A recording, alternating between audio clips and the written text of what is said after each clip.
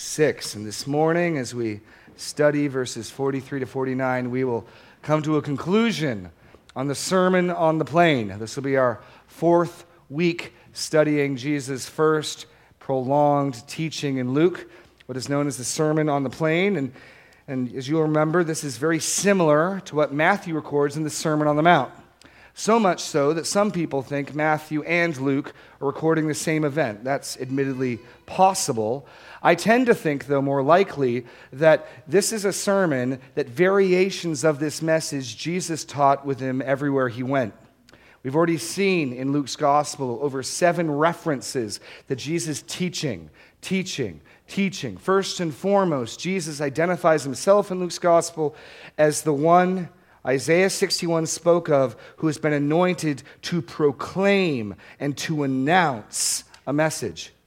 His miracles back that up. His miracles confirm his message. But front and center, Jesus is a herald. Jesus has a message. And here in Luke's gospel, we have been going through this message. He came down after spending a night in prayer, all night, and he just appointed the 12 apostles.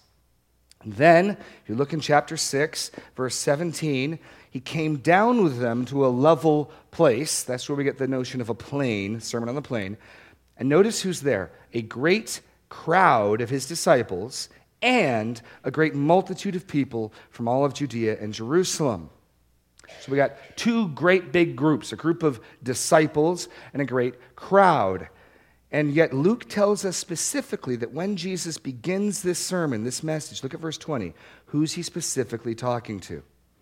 He lifted up his eyes on his disciples and said. So you got to bear that in mind. That's critical for what we're going to look at today in the conclusion of the message. This is not a message to those who are on the outside. This is not a message to those who don't know what to make of Jesus. This is not a message for the hoi polloi, the masses. This is a message he gave to his disciples in the hearing of the masses. The reason that's important is as Jesus goes through his ethical commands, if you don't understand that, you may wrongly conclude that by doing these things, namely not judging, not condemning, forgiving, you get to be right with God. Because after all, Jesus says, forgiven, you will be forgiven. Judge not, and you won't be judged. But this sermon already assumes allegiance to Jesus. You can see that in the 4th blessing in verse 23. Blessed are you, verse 22, when people hate you and when they exclude you and revile you and spurn your name as evil on account of the Son of Man. He's speaking to people of whom that might be true.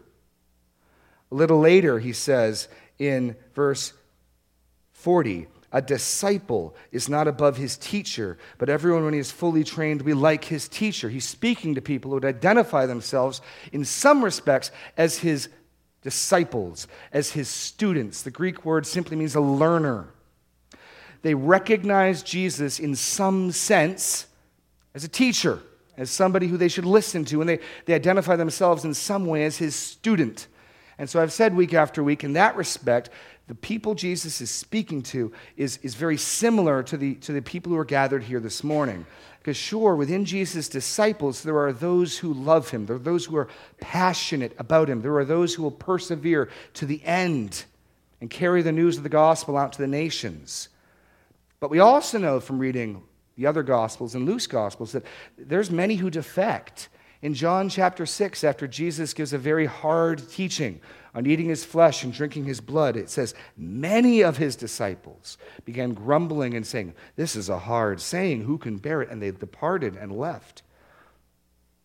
So Jesus is speaking to a mixed group, and there are some here who are regenerate believers, and there are some who you may, in some respects, like Jesus, want to hear more of what he says. You're still figuring out where you're at with him, but you're not the masses. They're not in churches on Sunday morning. There's some level of allegiance. There's some level of commitment just by the very nature that you're here to Jesus. And so that's a very good fit, who Jesus is speaking to in this message and who I'm speaking to now. And we saw that the Sermon on the Plain began in classic Jewish wisdom literature with 2 paths, the blessing and the curse. 4 blessings perfectly paralleled by 4 woes. And what we saw is that Jesus begins his message by helping his disciples sort out who they are. He's already, in effect, beginning to fulfill the prophecies earlier in Luke. If you remember, in Luke 2:34, Simeon, when he held up the baby Messiah in the temple, said, "This child is appointed for the rising and fall of many in Israel and for a sign that will be opposed. This child will divide men. This is a child who will sift." Or John the Baptist, speaking of Jesus' ministry in Luke chapter 3, verse 17, said this of him: "His winnowing fork is in his hand, to clear his threshing floor and to gather the wheat into his barn, but the chaff he will burn with unquenchable fire." This is the one who will sift the hearts and men of Israel. This is the one who will divide them. And ultimately, all of humanity will land on those who cry out to crucify him and those who worship and follow him. And Jesus is beginning that now. In other words, this is not a seeker-sensitive, feel-good message. It begins with blessings and woes, about hard attitudes. Blessed are those who view themselves as spiritually poor before God. Woe to those who think they've got something to offer. Blessed are those who hunger and thirst for only something God can give them. Woe to those who are satisfied and full with what this world has. Blessed are those who mourn for their sin and their condition. Woe unto those who are proud and jocular. Blessed are those who are willing to put up with the revulsion and mistreatment of men for their heavenly reward. And woe to those who treasure the praise of men more than the praise of God. That's how it begins, this sifting. What's your heart say? What do you love? What are you living for? As Jesus is trying to help this large mass of disciples sort themselves out, sift themselves out, see where they stand. And then he moves into the heart of his ethical teaching, and we looked at that over 2 weeks. Hard commands, admittedly, to love your enemies, to turn the other cheek, to lend without expecting in return. And Jesus made it clear that his standard is higher than the standard of the world, saying 3 times, if all you do is love those who love you, what benefit is that? Even sinners do that. He's calling them to a higher ethical standard. And then last week, we saw that love was to extend in mercy, even modeling the Father's own mercy, where we are not judgmental, running around looking for people to pounce on. We're not condemning. We're forgiving. We're giving generously. And then he warns them about choosing the teacher carefully whom you follow. If your teacher's blind, the student will be blind. They'll both fall in a pit. In other words, we've already seen the Pharisees introduced into this text. The Pharisees do not do what Jesus commands. They are judgmental. They are condemning. They do have logs in their eyes. They get mad at Jesus for eating with Levi. They get mad at Jesus' disciples for picking grain and milling it in their hands. They get mad at Jesus for healing on the Sabbath. And because they don't bear good fruit, because they don't obey his commands, Jesus is warning his disciples, don't try to follow me and follow the Pharisees. Rather, don't be a hypocrite. Examine your own life first. And now, as we move into the closure, Jesus is going to do what all good sermons do at the end. He's going to draw it to a close by bringing it to a point, bringing it to a head. Jesus, in essence, is demanding their and our obedience. You'll see that clearly. He's demanding their and our obedience. And the way he does that is masterful. He's going to talk about, and I almost titled this message, it would have been, Daniel thought it was too esoteric. Is that the word you used? Pompous. That works too. Pompous. The inexorable connection between being and doing. But you don't have that in front of you. You have Jesus demands our obedience. You can thank or blame Pastor Daniel for that innovation. But that's really what we're getting at. There's 4 points we're going to look at in this passage, 4 points, but they're really 1 point. If I had to sum up what Jesus is saying in simplicity, it is this. The reality of who you are, what you believe, and where you're going can be clearly and definitely known by the life you live. The actions you take, the fruit the tree bears, the words that the mouth speaks, reveal undeniably, unbreakably, and with certainty the person's character, their nature, and their future. That's what Jesus says here. Let's look at this. He's giving his disciples, he's giving us a way to answer the question, am I a genuine disciple? Am I a true Christ follower? There's a verb in this passage that is overwhelmingly present. It's the verb to do. You see it in your English text in verse 46. Why do you call me Lord, Lord, and not do what I tell you? You see it in 47. Everyone who comes to me and hears my words and does them. And you see it in verse 49. But the one who hears and does not do them is like a man who built a house. Where you don't see it, but the same verb, same exact verb, poieo, for my Greek class, also occurs twice in verse 43. Literally, no good tree does bad fruit or works bad fruit, nor does any bad tree do good fruit. So in every example, whether it's in the agricultural illustration, whether it's in the illustration of the house building, or whether it's in the central point, why do you call me Lord, Lord, and not do what I say? The verbal emphasis of this passage is on doing, working, crafting, bringing forth. You'll notice the outline follows that. It follows a pattern. What you do reveals ... every time. And that's an important other distinction to make too. Jesus is not saying what you do determines. Actions don't save people. Actions don't make you into who you are. Jesus' whole argument flows the other way. Because of who you are, your actions flow out necessarily. Because, as we'll see, as an apple tree, guess what? In the springtime, apple blossoms come out. And in autumn, apples are on the tree. It's not an apple tree because it bears apples because it's an apple tree. That's crucial to understanding this point. If you don't get that, you will conclude, if I can just bear some apples, I'll be a disciple. We'll get to that at the end. That is not what he is saying. This is about revealing what is already the case. This is about demonstrating what is already true. So let's read our passage and dive in. Luke chapter 6, verse 43 to 49. For no good tree bears bad fruit, nor does a bad tree bear good fruit. For each tree is known by its own fruit. For figs are not gathered from thorn bushes, nor are grapes picked from a bramble bush. The good person out of the good treasure of his heart produces good. The evil person out of his evil treasure produces evil. For out of the abundance of his heart, his mouth speaks. Why do you call me Lord, Lord, and do not do what I tell you? Everyone who comes to me and hears my word and does them, I will show you what he is like. He is like a man building a house who dug deep and laid the foundation on the rock, and when the flood arose and the stream broke out against that house and could not shake it because it had been well built. But the one who hears and does not do them is like a man who builds a house on the ground without a foundation.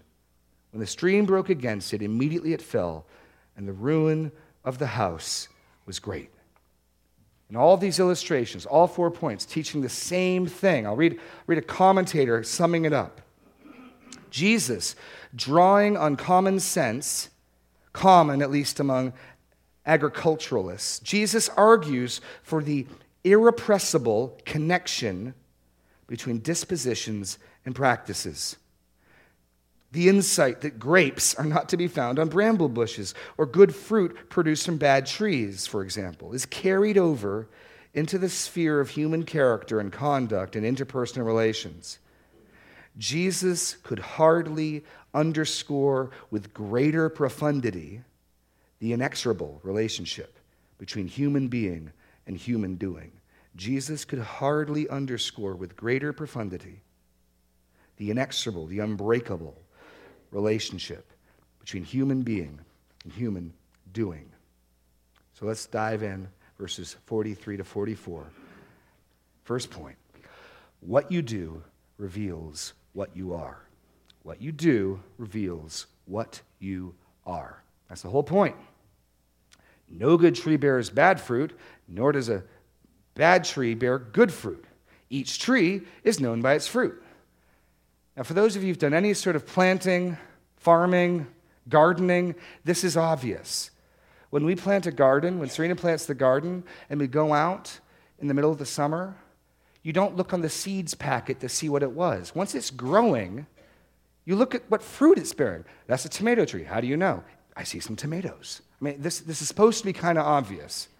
But you can imagine how futile and foolish it would be to say, no, that's not tomatoes. Well, sure it is. It's red and it's on the vine. Like, no, that's corn. How do you know?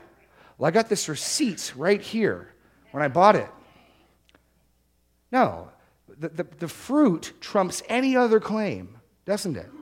And anyone who knows anything about agriculture and farming and gardening, you recognize it by the fruit. You know what it is because of the fruit. And no amount of argument to the contrary will convince you once you've seen and tasted an apple, right? Jesus is taking that obvious assumption, and he's going to shift it to some place where we're much less comfortable going with it. What you do reveals what you are. The identity of the tree is revealed by its fruit. Now, it's not determined by its fruit. It doesn't become an apple tree when it starts bearing apples. It was an apple tree even through the winter. But when it's time to bear fruit, the fruit it bears is apples. Granted, apples of various sizes, apples of various quality, but apples nonetheless. This picture of an agricultural metaphor is a common Old Testament one. Multiple times God speaks of his people Israel as a vine or a tree. I'll give you one example in Isaiah 5. Let me sing for my beloved, my love, song concerning his vineyard. My beloved had a vineyard on a very fertile hill. He dug it and cleared it of stones and planted it with choice vines. He built a watchtower in the midst of it and hewed out a wine vat in it. And he looked for it to yield grapes, but it yielded wild grapes. And now, O inhabitants of Jerusalem and men of Judah, judge between me and my vineyard. What more was there for me to do for my vineyard that I have not done for it? When I was looking for it to yield grapes, why did it yield wild grapes? You can go to Psalm 80, where God again refers to Israel as a vine. And ultimately in John 15, Jesus is saying, I'm the true vine. This is a common metaphor, this fruit-bearing metaphor. He uses it positively. Nature determines outcome. Nature determines fruit. Good trees bear good fruit. Bad trees bear bad fruit. It doesn't work backwards. No matter how many oranges you can staple onto my apple tree in my backyard, it's not going to become an orange tree, is it? And no matter how much good works you try to do, you're not going to become a Christian. The transformation has to happen internally first. God has to give you a new heart first. God has to give you a new nature first. And then, as a new creation with a new heart, you're going to live differently.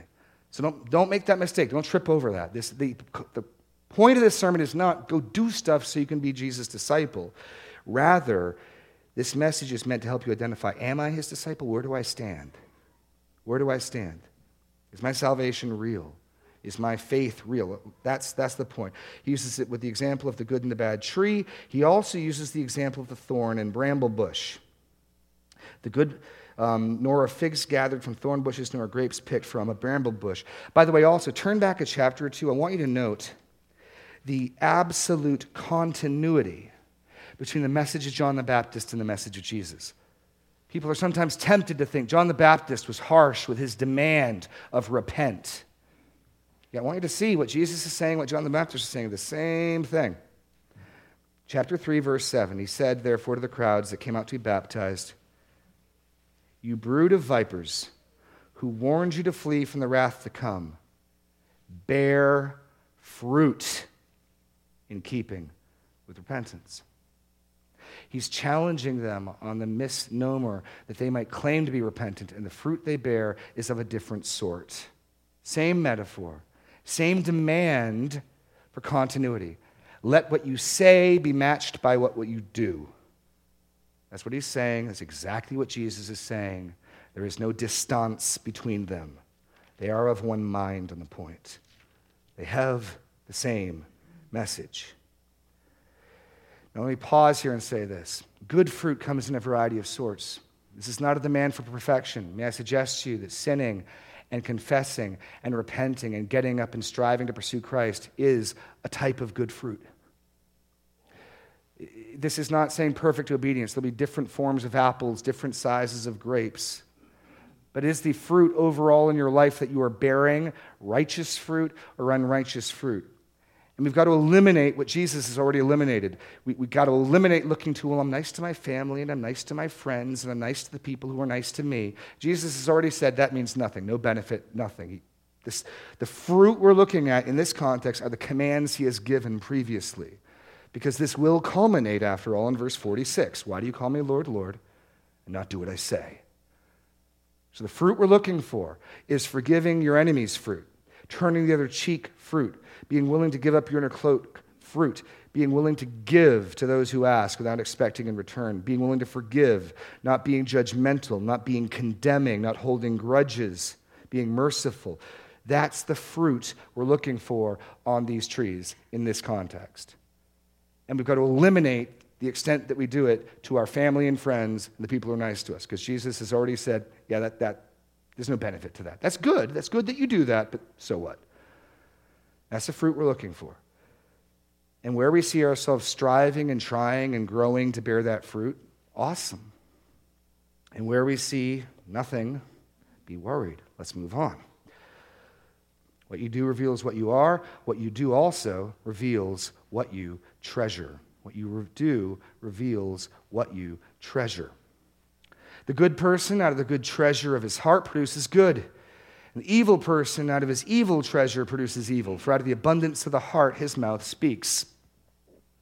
And Jesus here, using a metaphor, has pictured the inner man. And when the Bible speaks of the heart, it does not speak of the heart the way that our modern culture speaks of the heart. Our modern culture speaks of the heart generally in one of two ways. Either pure emotion. I love you with all my heart. Right? She broke my heart. Right? Or intuition. Follow your heart. Which the proverb says the fool does. But our culture is insistent. You got to follow your heart. And what they mean by that is intuition. Biblically speaking, the heart is an umbrella category for the entire immaterial man. You can do a study through the Bible. People think in their heart. People reason in their heart. People ask questions in their heart. People certainly feel in their heart. People believe in Romans 10, for in the heart one believes, with the mouth one confesses. All sorts of things are said to happen in people's heart. It's the full immaterial category. It's the true inner person. And what Jesus is saying is within that inner person, there's a inner person, there's a treasury. Because the treasure chamber, is always the most secure part of the location, and you put what's most valuable, what's most central, what's most important to you in it. And he's saying within the heart, there's a treasury. And out of that treasury, notice the cause and effect. First, you have the treasury, and what's in it.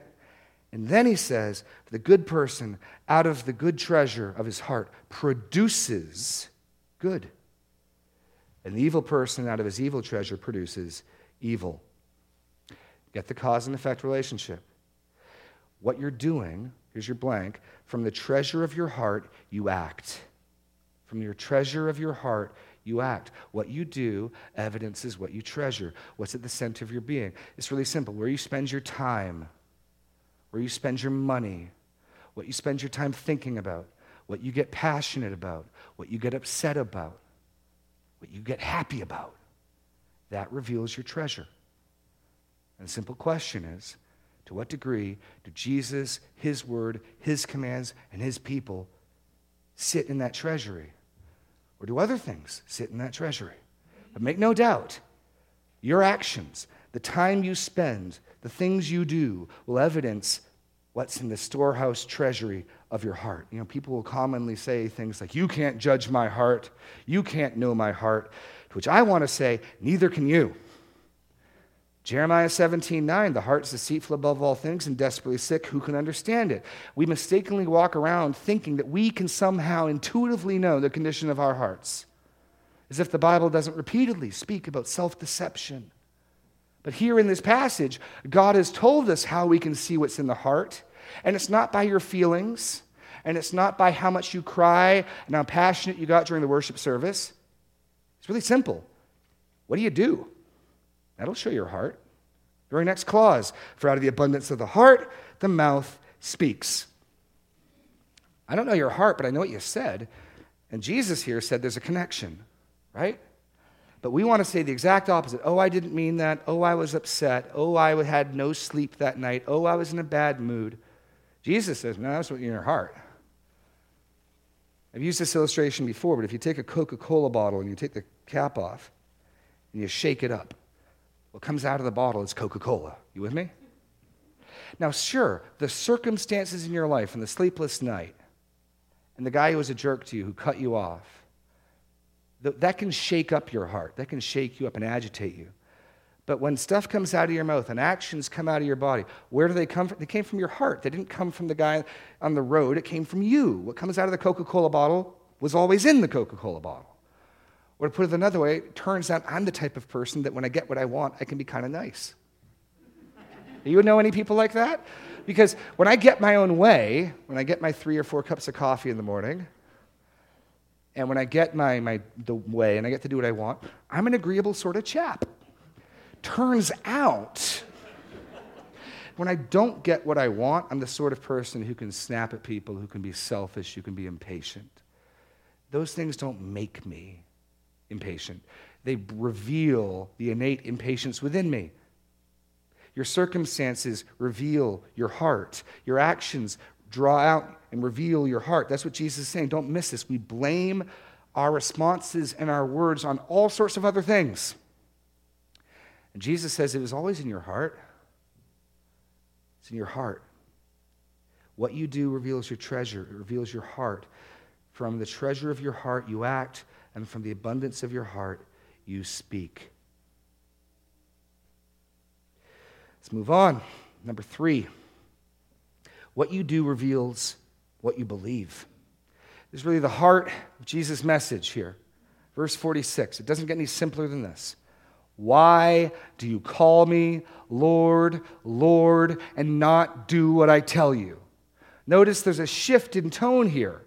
He's speaking parabolically before. He's not speaking directly. I mean, he's talking to them, but he's not addressing them directly. He's almost making these side conversations. Now it's like he's looking this group of disciples, a large group of disciples, in the eyes, and there's no way around this. He's rebuking them.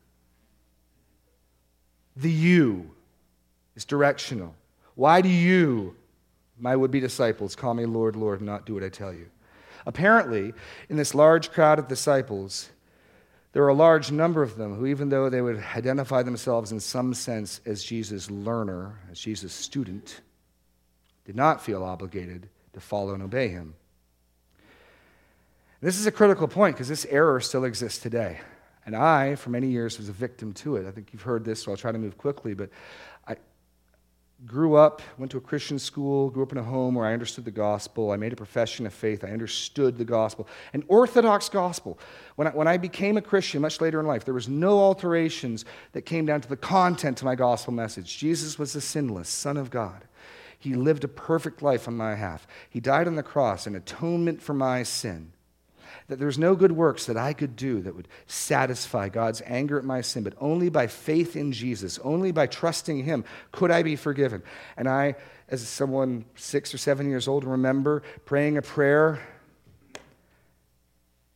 And then, in God's grace, in his sort of severe grace, God let me see through my actions the true state of my heart. And as I entered my late teens, I became more rebellious, became a drunkard, profligate, carouser, immoral, rebellious. So much so that even my unbelieving friends were getting ready to run an intervention on me. And the whole time, you know what I thought I was? A carnal Christian. It's a category some people have, you know. Carnal Christian.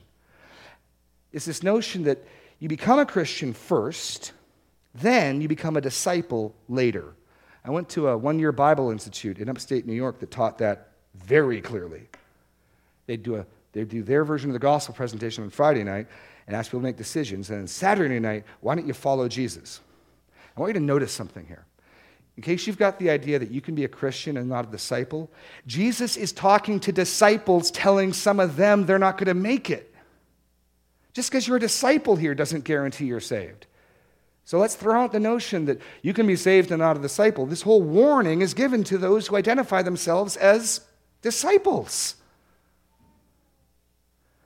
Why do you call me Lord, Lord, and not do what I tell you? And that connection, the connection of this message between what you believe and what you are and what you do was the absolute eureka moment for me. I remember clear as day being challenged. I was at a friend's party, And I liked to do nothing more than to dismantle, I think the technical term is deconstruct, other people's positions. And so I was having fun. I was tearing apart my friend's worldview. He was trying to argue that money was everything and getting money was everything, and I was having a fun time ripping that apart. 3 hours into the conversation, he turns to me and says, okay, then, Jeremy, what is the point of life then? Well, I wasn't ready for that. I asked the questions here.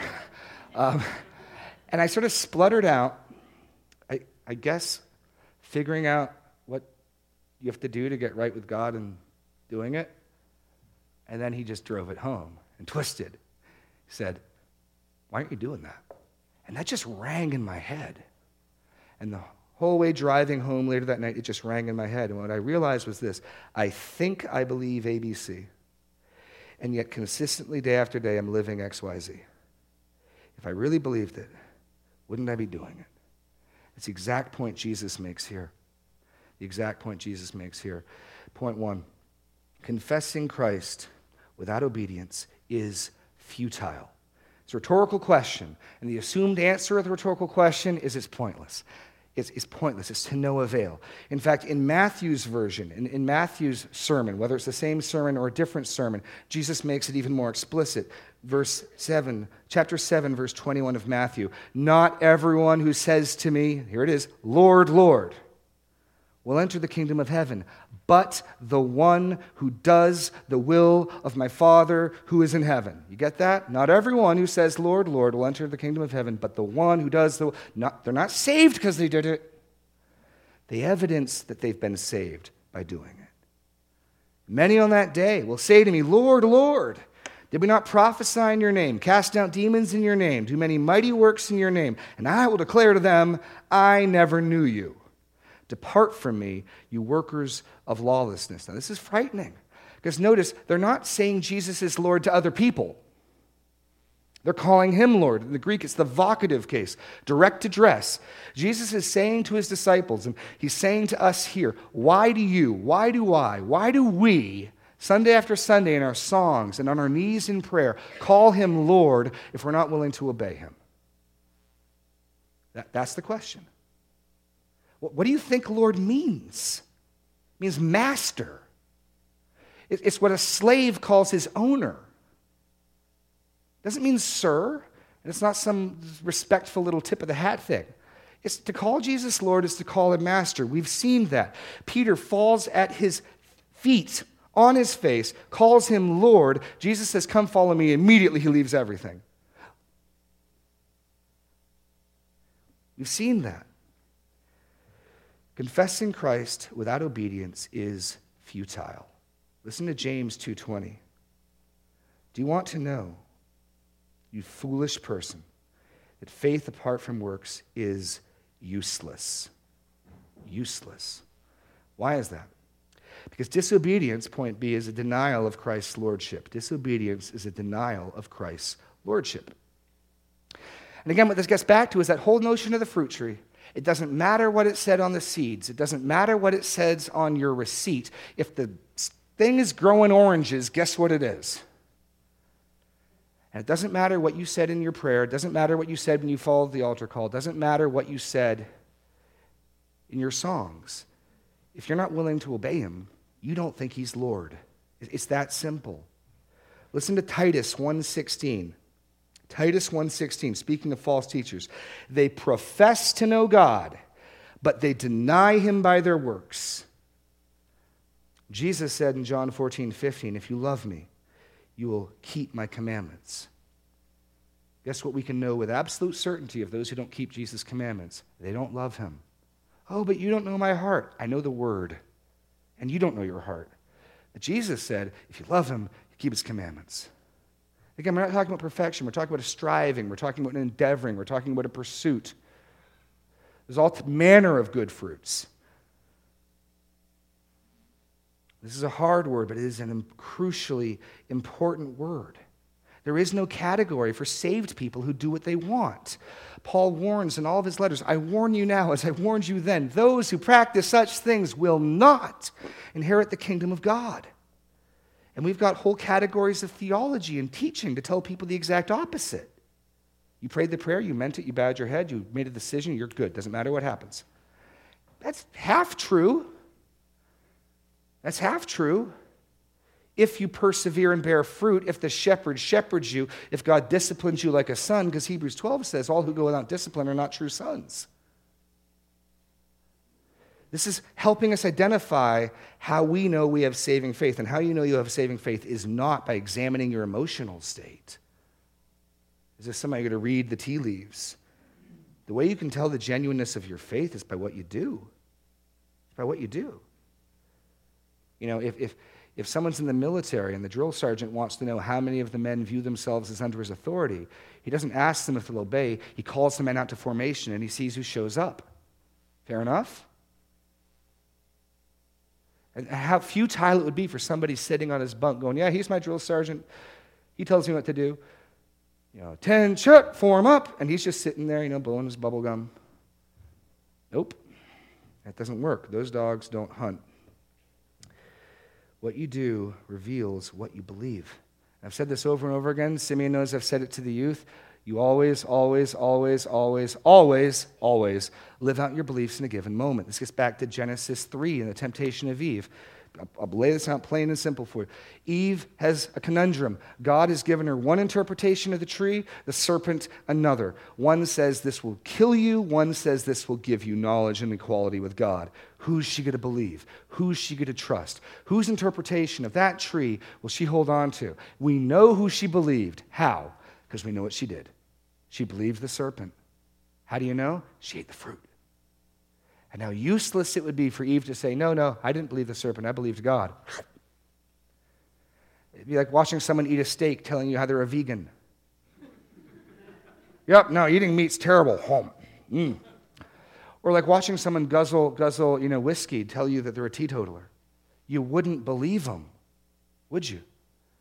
In any other category, this makes sense. In agriculture, no, that's corn. Pretty sure that's apples. Nope, that's corn. How do you know? It says it right here on the slip. In any other field or domain, this makes perfect sense. You bring it to salvation in the church, we get really uncomfortable. And we want to start, you don't know my heart. Jesus just told you how you can see what's in someone's heart.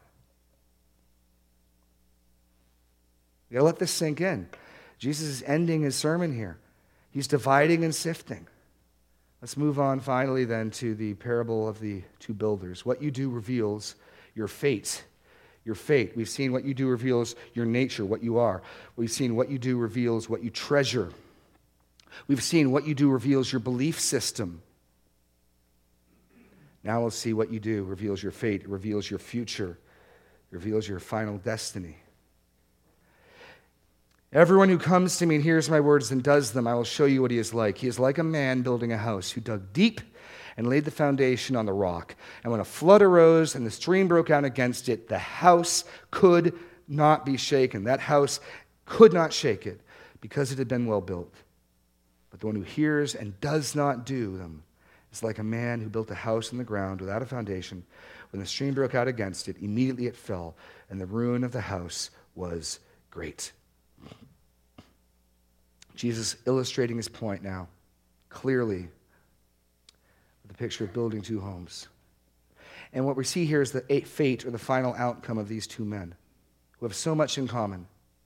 Let's look first at the example of the wise builder and then the example of the foolish builder. And then I want to give a few words on what to do with what we've heard this morning. First, what do we see? I think in the example of the wise builder, we see four key elements for true discipleship, true salvation. What are they? One, the wise builder confesses Christ. In this example, I think both are presumed to do that. He's speaking to people who call him Lord, Lord. Why do you call me Lord? The Pharisees weren't calling him Lord, Lord.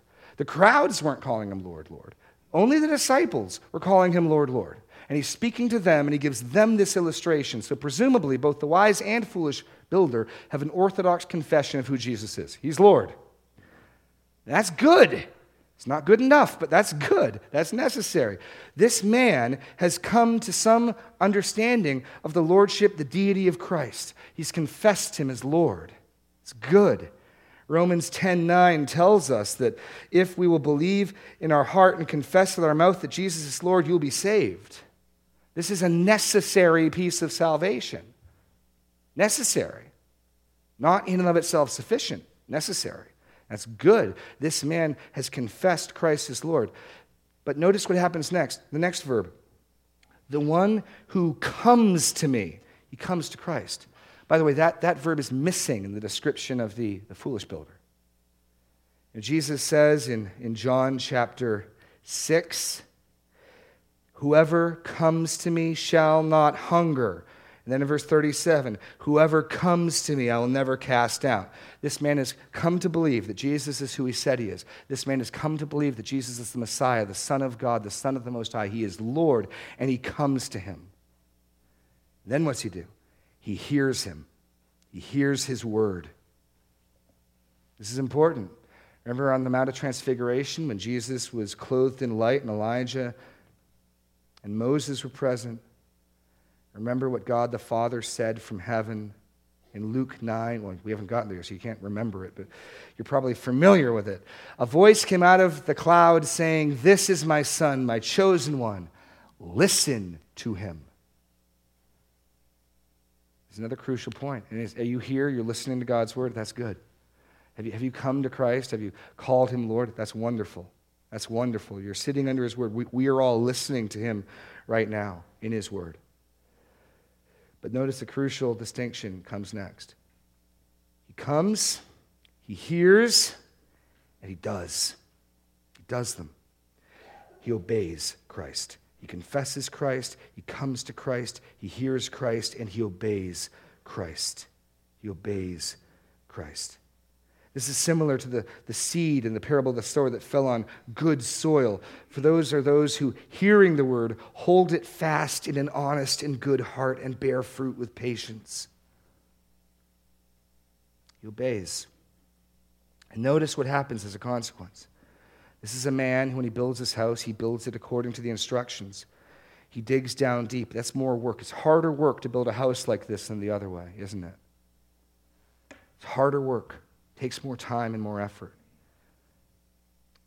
And he digs down deep, and he builds his house on a rock. Now, we want to ask a question. What's the rock? Now, you know the answer. The hardwired is Jesus. Jesus is the rock, or God's the rock. In this example, the rock and the digging is the obedience. Isn't it? Isn't it? What's the difference? They both come, they both hear the word. Only one obeys. What's the difference? They both make a house. Only one digs down to a rock. Yes, it's true the Bible repeatedly calls God our rock and Jesus is the cornerstone and the foundation stone. But in this illustration, digging down to a rock is obedience. Obedience. Consequently, he is secure in judgment. Secure in judgment.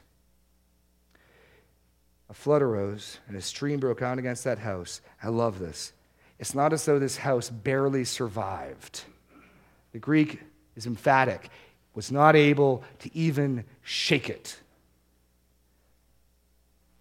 True faith, resulting in true obedience, leaves a person when judgment comes unshakable. It's not that we'll just barely get by with our clothes singed in the coming judgment. We will be unshakable because of our genuine faith in Christ and God's work on our behalf. You know, one of the passages that helped me waken up to my lostness as I believed I was a Christian, just a carnal Christian, an unspiritual Christian, these are all categories I had. I never tried to justify that what I was doing was good or right. I knew it was wrong.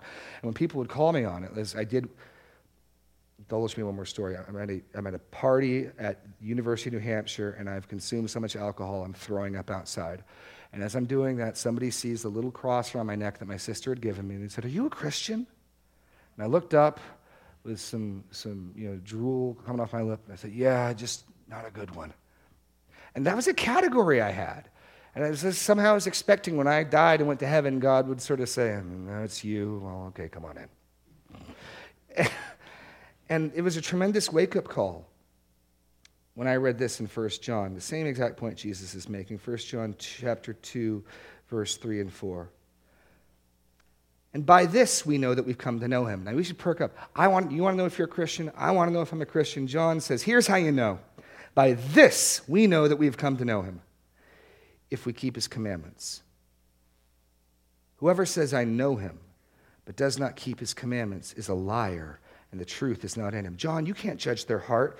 That's what he said. Whoever says, I know him, but does not keep his commandments is a liar, and the truth is not in him. And Jesus then gives us the illustration of the foolish builder. Presumably, he too confesses Christ as Lord, because remember, this whole illustration is meant to unpack what he said in verse 46, where he rebuked a large portion of his disciples who would dare to call him Lord, Lord, and yet deny it by their actions. And this one also has heard his word. There's no mention of him coming to him, which I think is interesting, but it says the one who hears. So it's good that you're here hearing God's word, and it's good that you read the Bible and you read God's word. It's not enough. It's not enough. It's necessary, but not enough. Listen to how James 1 puts it. James 1:22. Be doers of the word and not hearers only, deceiving yourselves. See, I think we wrongly assume that every false disciple and every false teacher knows that's what they are. But when Jesus in Matthew says, many on that day will say, Lord, Lord, I truly believe they are shocked at their fate and surprised. The whole point Jesus is teaching is to lovingly help his would-be disciples understand where they stand, help us understand where we stand in relationship to him. We hear the word, but, and here's the crucial point, does not obey Christ. Does not obey Christ. That's the crucial difference here between these men. Turning your Bibles to Ezekiel chapter 33, I just want you to see how God feels about this vividly. And we think obedience is optional. Our obedience will be imperfect, absolutely. It will be stumbling. It will be pathetic at times. No doubt. We will struggle and we will crawl and we will fall down. But if we're his children, we will continue to get back up and confess and repent and continue to bear new, imperfect, yet good fruit. Ezekiel chapter 33, starting in verse 30.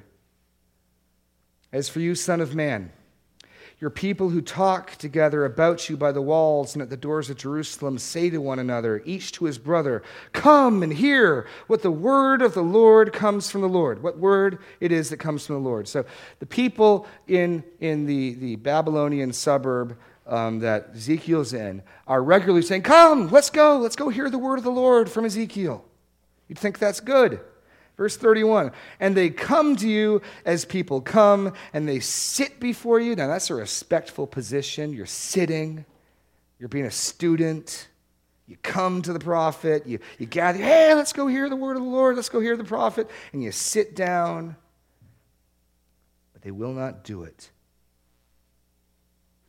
For with lustful talk in their mouths they act, their heart is set on their gain. Behold, you are to them like one who sings lustful songs with a beautiful voice and plays well on an instrument.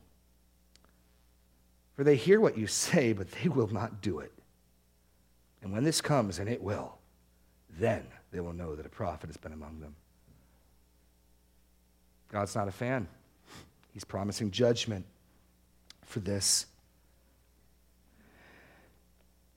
Ultimately, point 4, the foolish builder is ruined in judgment. And again, the language is emphatic. The stream breaks out against it, and immediately it fell. And the ruin of the house was great. He is destroyed in judgment. Destroyed. The house collapses immediately. Doesn't even hold up for a moment. He has what I refer to as a cardboard bomb shelter. Zero use. Zero use. I want to help you understand how this works, because we are saved by faith. We're not saved by doing things. But faith is evidenced by what you do. Imagine you're trying to build a house by your hands, and you're building it about 100, 200 yards off from the banks of the Raccoon River. And Phil Hopper comes along. And Phil Hopper, you know, is a master craftsman, skilled, wise builder. And he says to you, son, I know you think you're far enough away from the edge of that river, but I want you to know that just about every year, and at least once every couple of years, there's so many rains in the spring that the river overflows. And if you don't build a deep and solid foundation for your house, I know the ground looks hard packed, I know the clay looks solid, the water will erode it and rip it away in moments. And Phil gives you that advice, and he leaves, and you think to yourself, what does that old hillbilly know? I love Phil, and I don't think he'd mind me saying that. Okay. I think he'd be the first to amen. You think, what does that old hillbilly know? That sounds like a lot of work, and who's he to tell me what to do? I'm going to build my house. I want to build my house. I'm 100 yards from the river. It's way over there. You build on the ground. I ask you, did you believe him? No. If you had believed him, would it have saved your house? Yes. See how that works? You see how that works? That's the point, Jesus. Don't get it backwards. Don't get it backwards. He's ruined in judgment because he did not believe and did not obey. So what do we do with this? I want to take a moment before we end, and I know our time's up, but I want to go another minute because this is important. What do you do if you're sitting here today and you've sized yourself up by this standard, and you've looked and said, wow, if it's true that what I do and how I live my life reveals what I am and what I treasure and what I believe and what my future is, I'm kind of scared. Maybe I'm a bramble bush. Maybe I'm a goat. Maybe I'm a child of darkness. The answer is not, hear this, it's not start doing stuff. You don't become a child of light. You don't become a sheep. You don't become a fruit tree by doing stuff any more than fruit trees. I can change my apple tree into an orange tree by stapling some oranges onto it. It needs an internal transplant. What you need, if you've evaluated yourself as a thorn bush, as a bad tree, as a false disciple, you need an inward transformation of character and nature. What you need, according to Jesus, is to be born again. Or according to Ezekiel, your heart of stone taken and a heart of flesh given and a new spirit to be given to you. That's what you need. You need to go all the way back to the beginning of Jesus' sermon, where he talks about the attitudes of those who enter in as his disciples, those who mourn for their sin, those who recognize their poverty before God. You need to do what the good builder did and come to Christ first for that new heart, for that new spirit. Please don't think the point of this message is go do stuff and then you're a Christian. The point of this message is genuine converts, genuine Christians bear fruit with certainty. And if you're not bearing fruit like that, please don't by your own strength and your own flesh and your own willpower try to fake it. Recognize your poverty before God. Blessed are those who are poor. You'll come to Jesus recognizing your poverty, he'll bless you. Are you hungry for something that this world can't give you? Are you hungry for something only God can give you? Blessed are those who hunger and thirst for righteousness. Jesus will bless you if you come to him like that. You mourning and weeping over your sin and your situation, you're seeing the futility of your life. Jesus will bless that too. He'll give you a new heart. He'll put a new spirit in you. He'll give you the desire and the ability to follow him. He'll do a tree transplant, for lack of a better term. He'll take your heart of stone, he'll give you a heart of flesh. And then, with that new nature, you will bear fruit consistent with that new nature. Please don't misunderstand. It's free. Jesus says he's not going to turn anyone away who comes to him. But also don't be mistaken. Please don't be deceived that somehow you can think you believe one thing and live another thing. If there's anything this text makes clear, it is the absolute, inexorable relationship between human being and human doing. There's a sense, in very true sense, in which you are what you do. And Jesus lovingly gives this to his disciples that they might know where they are. He lovingly gives this to us that we might know where we stand. Let us not look at ourselves in the mirror and forget and walk away. Maybe some of us need to do business with the Lord. Take the time to do that. There is pardon. There is salvation freely offered. Let's pray. Lord God, we just come before you. This is a hard word. And so, Lord, I just pray that you would give us ears to hear, that we would not rebel at it. Don't let us make the mistake, Lord, of thinking that if we can just do things, if we can just bear some fruit, somehow we'll become your children. Lord, let us enter through the narrow gate, coming to you with empty hands, coming to you recognizing our poverty and our need, receiving from you freely. Oh, Lord God, I know it's your desire that we would bear much fruit, that you predestined us to bear much fruit, your word says. Lord God, for those of us who are in this body who are bearing fruit, help us to continue to bear fruit, encourage our faith, encourage us where we are. And Lord, for those here today who are discomforted by what they've heard, Lord, give them the grace to work through that, not to look away, not to forget it quickly, but to work through it. How great a tragedy to be warned and ignore the warning. How great a tragedy to on that day say, Lord, Lord. Lord, let us not look away. Let us not forget. Let us deal with what we see in the mirror.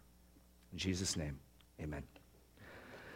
The Lord bless you. The Lord keep you. The Lord make his face to shine upon you and give you peace. You are dismissed.